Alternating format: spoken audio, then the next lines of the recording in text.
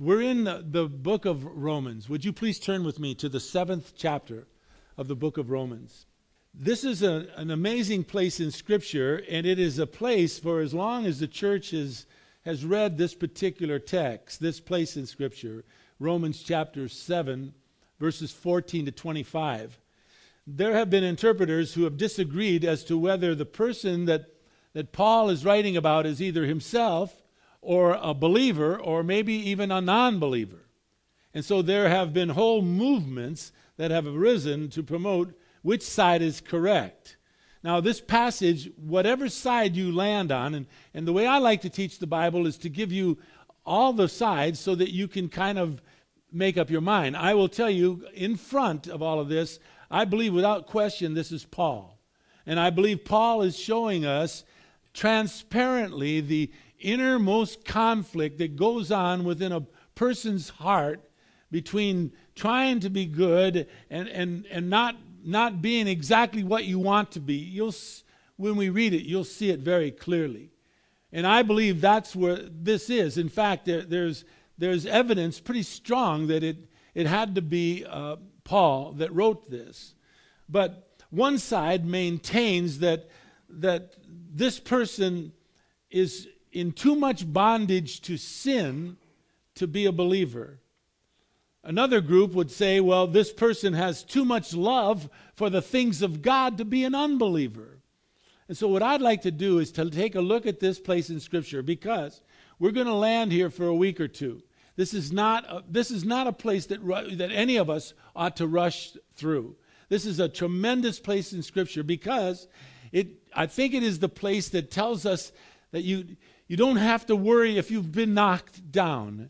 You don't have to worry if you've fallen short of what you were hoping you were to be as a believer in Jesus Christ. You can get back up. You can dust yourself off and get back in the race again. And Satan would love for you and me to think, well, you've blown it. There's nothing now that you can do in the family of God. You just be a part of it all, but you can't take any kind of initiative because you've been knocked down. And I think Satan would love for you and me to slow down and stop in our process of loving and serving Him with all of our hearts, with all of our soul, with all of our strengths. And so what I would like to do is take a look at this without an agenda. Just try to find the truth in what is being said here by Paul. Read with me these wonderful and marvelous words and watch.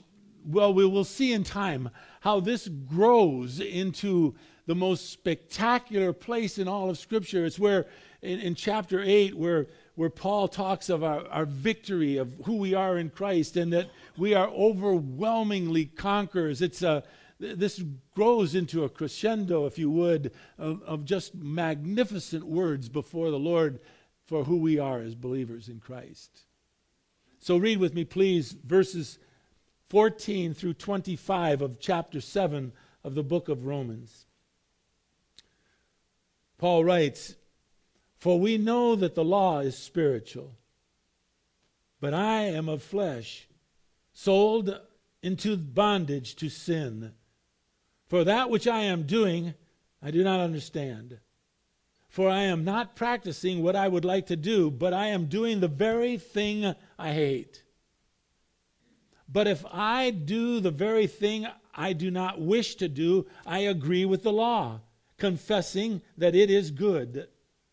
So now no longer am I the one doing it, but sin which indwells me. For I know that nothing good dwells in me, that is, in my flesh. For the wishing is present in me, but the doing of the good is not. For the good that I wish I do not do. I practice the very evil that I do not wish. But if I am doing the very thing I do not wish, I am no longer the one doing it, but sin which indwells in me. I find then the principle that evil is present in me, the one who wishes to do good. For I joyfully concur with the law of God in the inner man.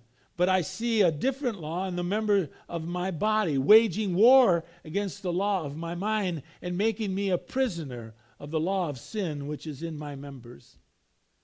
Listen to these last two verses. Paul writes, "Wretched man that I am, who will set me free from the body of this death?" He answers, "Thanks be to God through Jesus Christ our Lord." So then, on the one hand, I myself with my mind am serving the law of God, but on the other, with my flesh, the law of sin. And so I think you can see clearly there is a conflict going on in the writer of this particular place. If this is Paul, which I believe, you can see that he is being transparent with you and me. He's allowing us to see here he is an apostle, and yet he is saying that I too have this struggle between wanting to do good and on the other hand doing evil. Who's going to set me free? And that's the ultimate answer to this place in Scripture that will hopefully set all of us free. Hopefully get us to a place that we don't allow ourselves to be knocked down and stay out of the race, but to get back in, serving the Lord. Father, we want to come before you to ask your blessings upon this time. I would love, Father, please, that you would hide the one that gives the message behind the wonders of your word. I would ask, dear Lord God, that you would open up our eyes and our minds, our hearts, our innermost being, so that we might behold wonderful things from your law.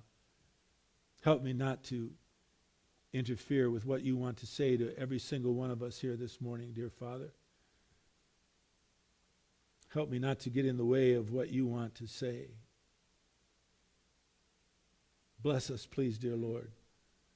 Thank you for this church. Thank you for every single person here and those that are visiting, Lord, that come from different places, like in the first service, someone from Texas, and in this service, someone from Illinois. Thank you, Lord, that we have those that come and visit us, and in their family have been entrusted them to us. Father, may we entrust them to you, and that you would bless them. I pray in Jesus' most precious name. Amen. Well, those who believe that Paul is speaking about an unbeliever, they state that the person, as it says in chapter 7 and verse 14, it says that this person is sold into the bondage of sin. It says in verse 18, there is nothing good dwelling in him. Verse 24, wretched man that he is, trapped in this body of death. On the other hand, those who believe that Paul is speaking about a believer point out that he says in verses 15, verse 19, and verse 21, that this person desires to obey the law of God, even hates doing evil. In verse 18, they say that this person is humble, wishing to do good.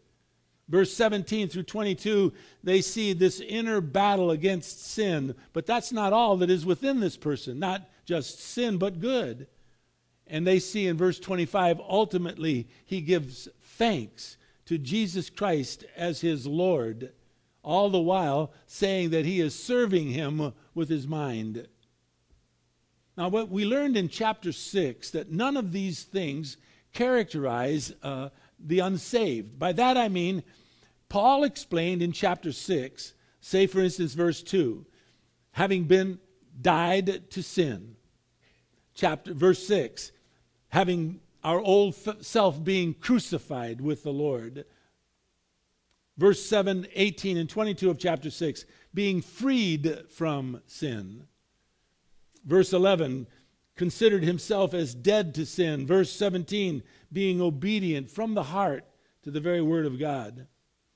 What we know about an unbeliever is clear up to this point. Paul has taught us, especially in chapter 1, this is, I know, a while ago, in verses 18 to 32.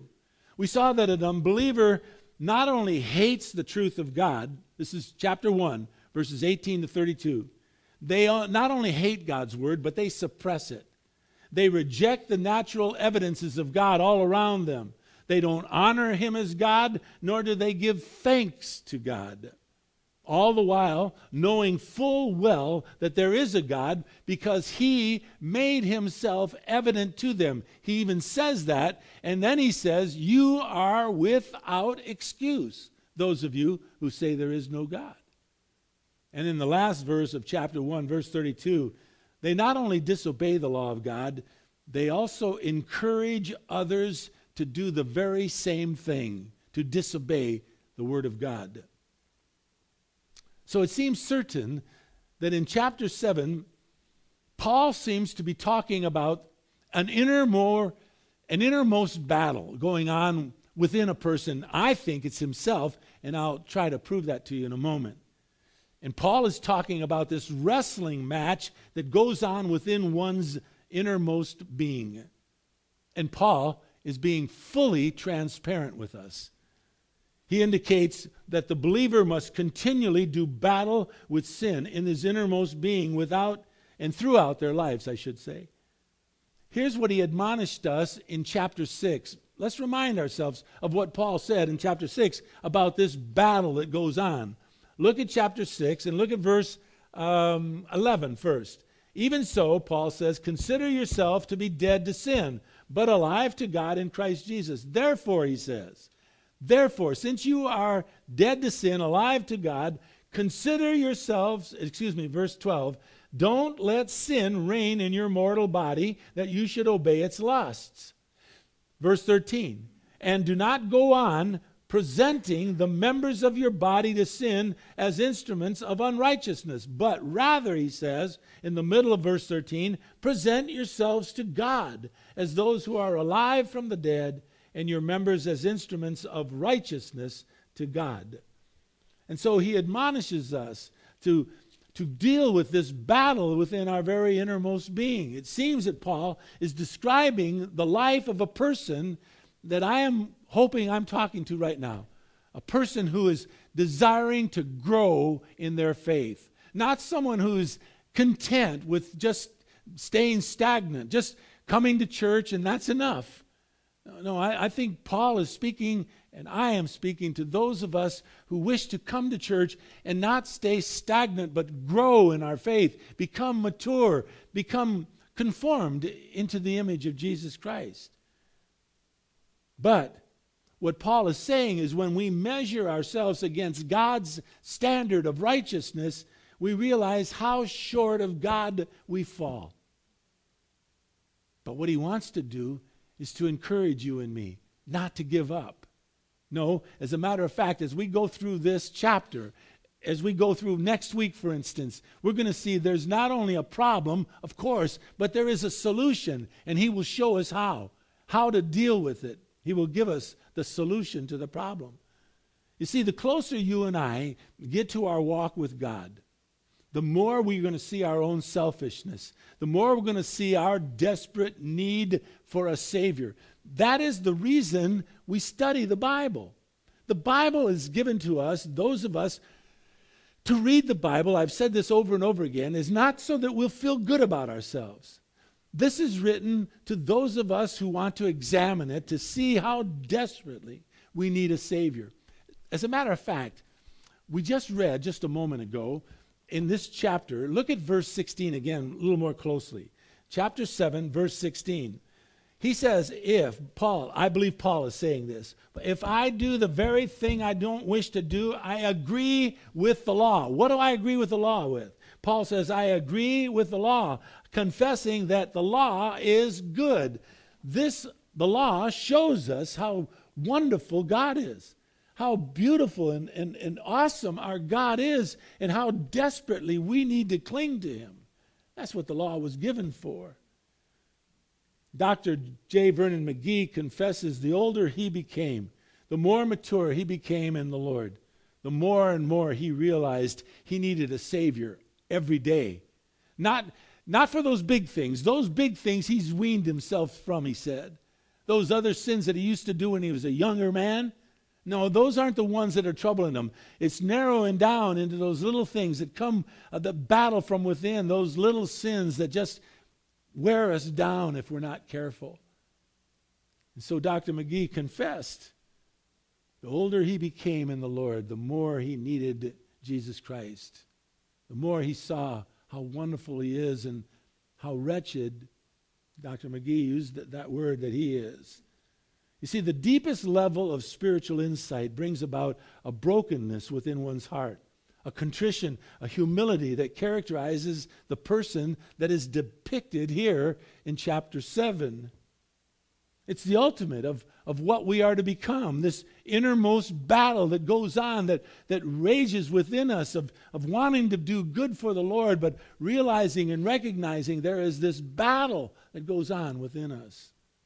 In Romans chapter 7, verses 14 to 24, there are signs of spiritual, mature believer who before God realizes there is absolutely no trust in and of himself. He has no goodness, no achievements that he can stand before God and say, boy, aren't you lucky that I came to know you? You know, that's not the place that we are. No, we trust and we rely upon Jesus Christ for the very essence of our salvation. There's nothing that you and I can do and stand before God and say, well, I've worked pretty much, I deserve some of this. No, we deserve none of the credit. None whatsoever. The more we understand of God, the more we realize that we cannot trust in our own goodness nor our own accomplishments. So it appears that the one who is making this statement must be Paul. Here's why I say that. The use of the first person singular, which appears 46 times in Romans chapter 7 alone, it speaks that it has to be Paul speaking about himself. Now, I've said to you already, there are other opinions, and if you believe that this is someone else, I'm fine with that. I'm not about to argue with you. In fact, I won't argue with you. But I, at this time, just can't come to believe that. I believe this is Paul. But if you'll look in my Bible, you'll see there's hardly any place in here that's written in ink. I don't write in my Bible in ink. The reason is I want to erase my mistakes. When I write something in, if I learn something differently, if I understand something differently, I erase it and write in what I now know as truth. And so I don't write in here in ink. One time I was at a conference. I'll never forget this as long as I live. In fact, I can show you where it is. It's in 1 John. I mean, I see it right in my Bible. Yeah. Billy Zioli did it. I was sitting there, and he grabbed my Bible, and he underlined that, and he wrote down something about me, and he did it in ink. And I like gasped. I didn't say anything to him. I kept my cool, but I wanted to say, Billy, don't ever do that again. Write in pencil if you want to write in my Bible, not in ink. But that's about one of the only places. The rest of it's all in pencil, so I can erase it if I need to. Paul is showing us here, being a mature, spiritual apostle, that he is fighting against the same inner conflict that you and I fight against. I think that's the encouragement that Paul is trying to pass along to you and me. That we have a hope that we can win this battle that we fight against sin. The reason I believe that is because I believe only a growing Christian believer would either experience or be concerned about such deep struggles of the heart and the mind and the conscience as Paul obviously is doing here in chapter 7. You see, more clearly and completely, Paul saw God's holiness, God's goodness. And the more he recognized and grieved over his sinfulness and shortcoming. If you think this is the only place, then you're mistaken about Paul. This is nothing new for Paul. In 1 Corinthians chapter 15 and verse 9, Paul said this concerning himself. I am, he says, the least of the apostles. He says, I am not fit to be called an apostle. This is Paul speaking of himself. Why, Paul? Why are you the least? Why are you not fit to be called an apostle? He answers, he says, because I persecuted the church of God. Well, I ask you a question. When did he persecute the church of God? When he was a believer? No, he persecuted the church of God before the road to Damascus, before he came to know the Lord. Those sins were all done over with Paul, and yet Paul still carried them, saying, I'm not fit to be an apostle. I'm the least of an apostle. In Ephesians chapter 3 and verse 8, Paul said this of himself. He called himself the very least of all the saints. Now, you got to remember, he wrote that under the inspiration of the Holy Spirit. I mean, I would like to say that's my position, but I can't. It's Paul's. The very least of all the saints. Listen though. But he says, grace has been given to me to preach to the Gentiles the unfathomable riches of Christ. I think with that you can see how much I love Paul. Because I relate to Ephesians 3:8 deeply. Very least of all the saints. But grace has been given so as to preach the gospel of Jesus Christ. And then in 1 Timothy chapter 1, verses 12 and 15, Paul marveled that the Lord would have, as he says, considered him faithful enough to put him into service. Because he says, I am the foremost of all sinners. That's Paul. This isn't the only time that Paul has shown us his transparent innermost being. This isn't the first time he has let us look inside and see who he is. I mean, Paul sounds like kind of me in a sense of seeing things half full. In fact, that would be bragging if I told you I saw things half full, or half empty, I should say. I see things empty, and my bucket's got a hole in it. It's tough to live like that. It's tough to think that you fall short, and that it's just tough. Let me just leave it at that. And if you want to know what I mean, I might tell you, but it's tough. It's tough to live like that. You see, only a new creation in Jesus Christ lives with such tension of sin versus righteousness. Because only a true believer in Jesus Christ has this divine nature living within himself to help teach and convict him of, or her, of their sin. Paul wrote, I've said this last week, I think I said it the week before, I might even say it again next week, in Galatians chapter 2, verse 20. He says, I've been crucified, Paul says, with Christ. But he says, it's no longer I who live, but it is, what? Who? Christ who lives in me. That's the deal. That's the deal with Paul. Paul and you, and you, and you, and me, if we've come to trust in Christ, have the Spirit-given desire to be conformed into the image of God's Son, Jesus Christ, to be made perfect in righteousness. But still sin clings to our humanness. Although in this innermost being of who we are, we hate and despise our sin nature. And there is the battle. And there is the deal in your life and my life. You're not a bad person because you fell short. You're a bad person if you don't get up and ask the Lord for forgiveness. 1 John 1:9, if we confess our sins, He is faithful and just to forgive us our sins and to cleanse us from all unrighteousness. To fall short is human. To lay there in the dirt is wrong. Get up. Dust yourself off. Get back into the service unto the Lord. And so as Paul grows in his Christ likeness, he becomes more and more aware of the continued presence and power of indwelling sin, which he longs to get rid of, just as I pray you and I do. You see, as long as you and I remain on this earth, as long as we're in this mortal, corrupt body, you and I are going to fight this battle against sin. And the law now, once we've come to Christ, becomes our ally. What once showed us how desperately we need a Savior, now it is our encourager. Let me show you how.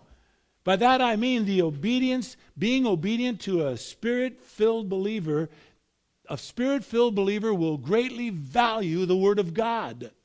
It becomes a light unto his feet. Let me share. Listen to what is taught in Psalms 119, verse 11. It is the Word of God. Listen, the psalmist writes, 119:11, Your word, O God, I have treasured in my heart so that I may not sin against you. So all of a sudden, the Bible becomes our ally. It leads us to the very light that we ought to walk in. As a matter of fact, that same chapter of Psalms 119, verse 105, says this: God's word is a lamp unto our feet. It is a light to our path, so that we might be guided by this, the very word of God. You see, God's word, once we've come to Christ, is more valuable to us today than ever before. Why? Why would I make that type of statement? Let me share with you exactly why. When Jesus Christ was on this earth, he told the disciples he's going to go away.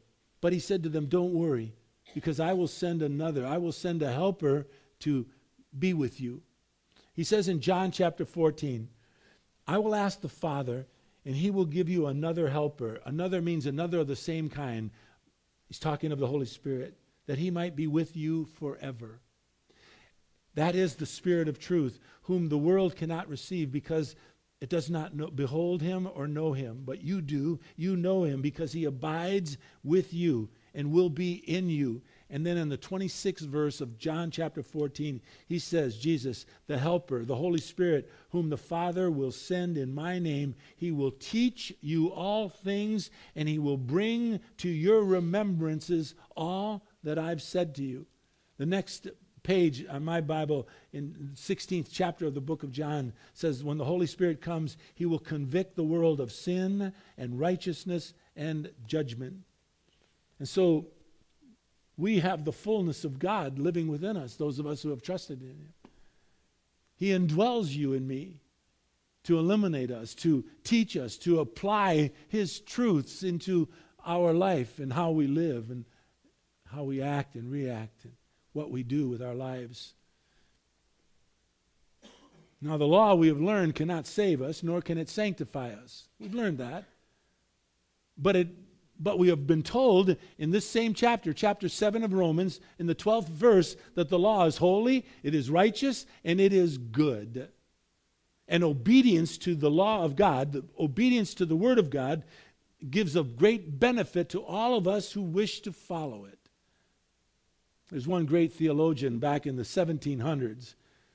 He observed that one of the certain signs of you and me being sanctified, setting ourselves apart, trying to be holy, once we've come to Christ, justified, just as if we've not sinned, we are justified once you come to Christ. Now, you and I are to be sanctified, setting ourselves apart. He says this theologian observed, one certain sign of being sanctified is a distaste and anger against one's own sin.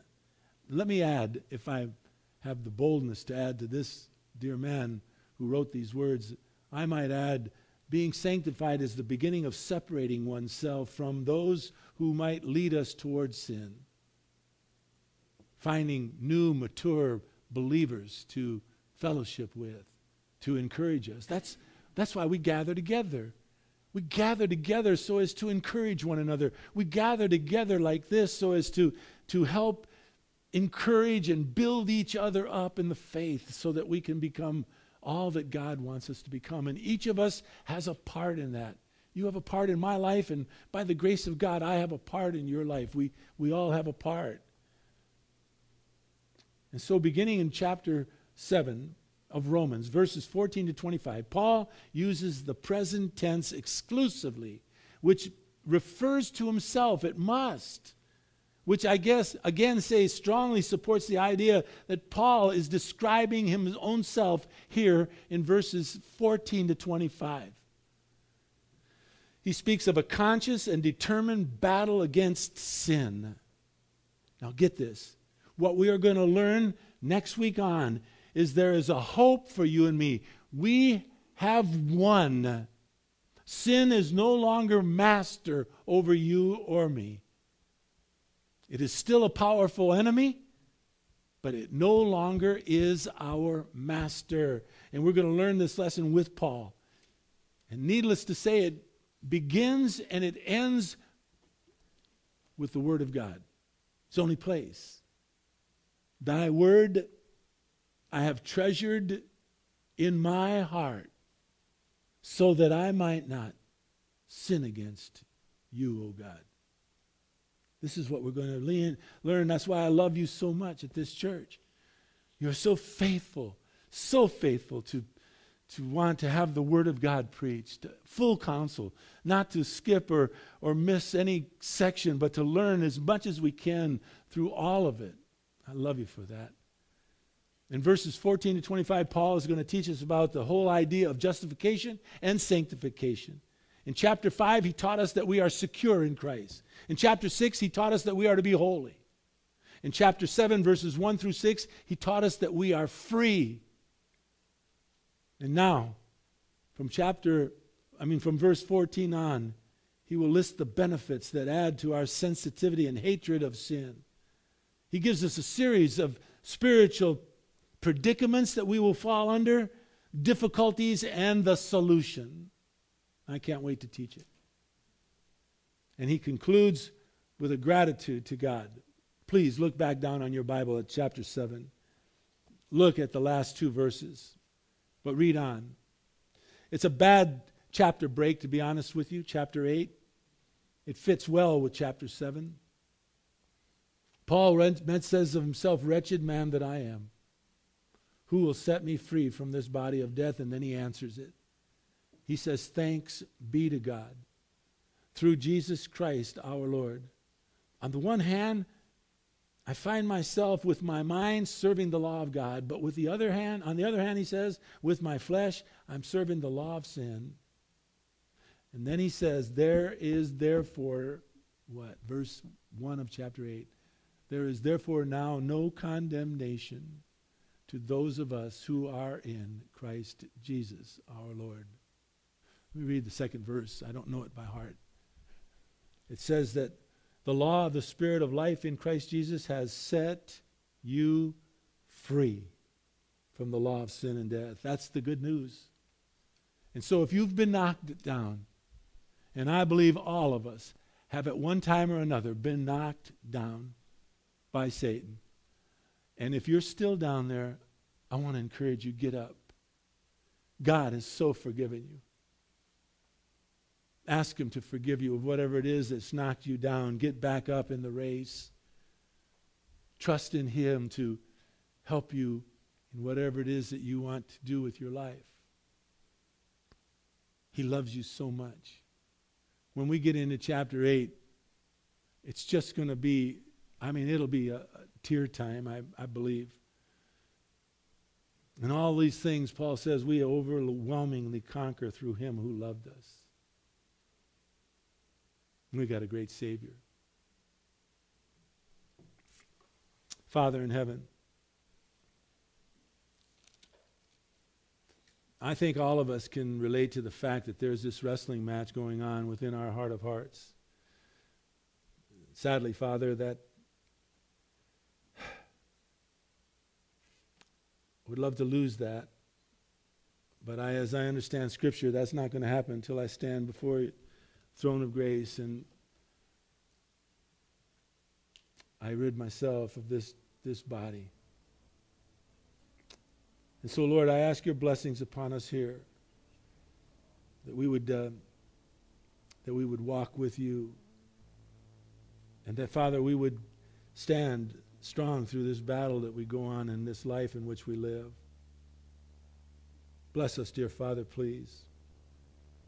Bless this church, I beg of you, Father, please. I thank you for everybody here. Those that are visiting, God bless them, please. For those that come every week, truly bless them as well. And now, Father, we give you thanks. We give you thanks in the name of our Lord and our Savior, Jesus Christ. God bless us all. Amen.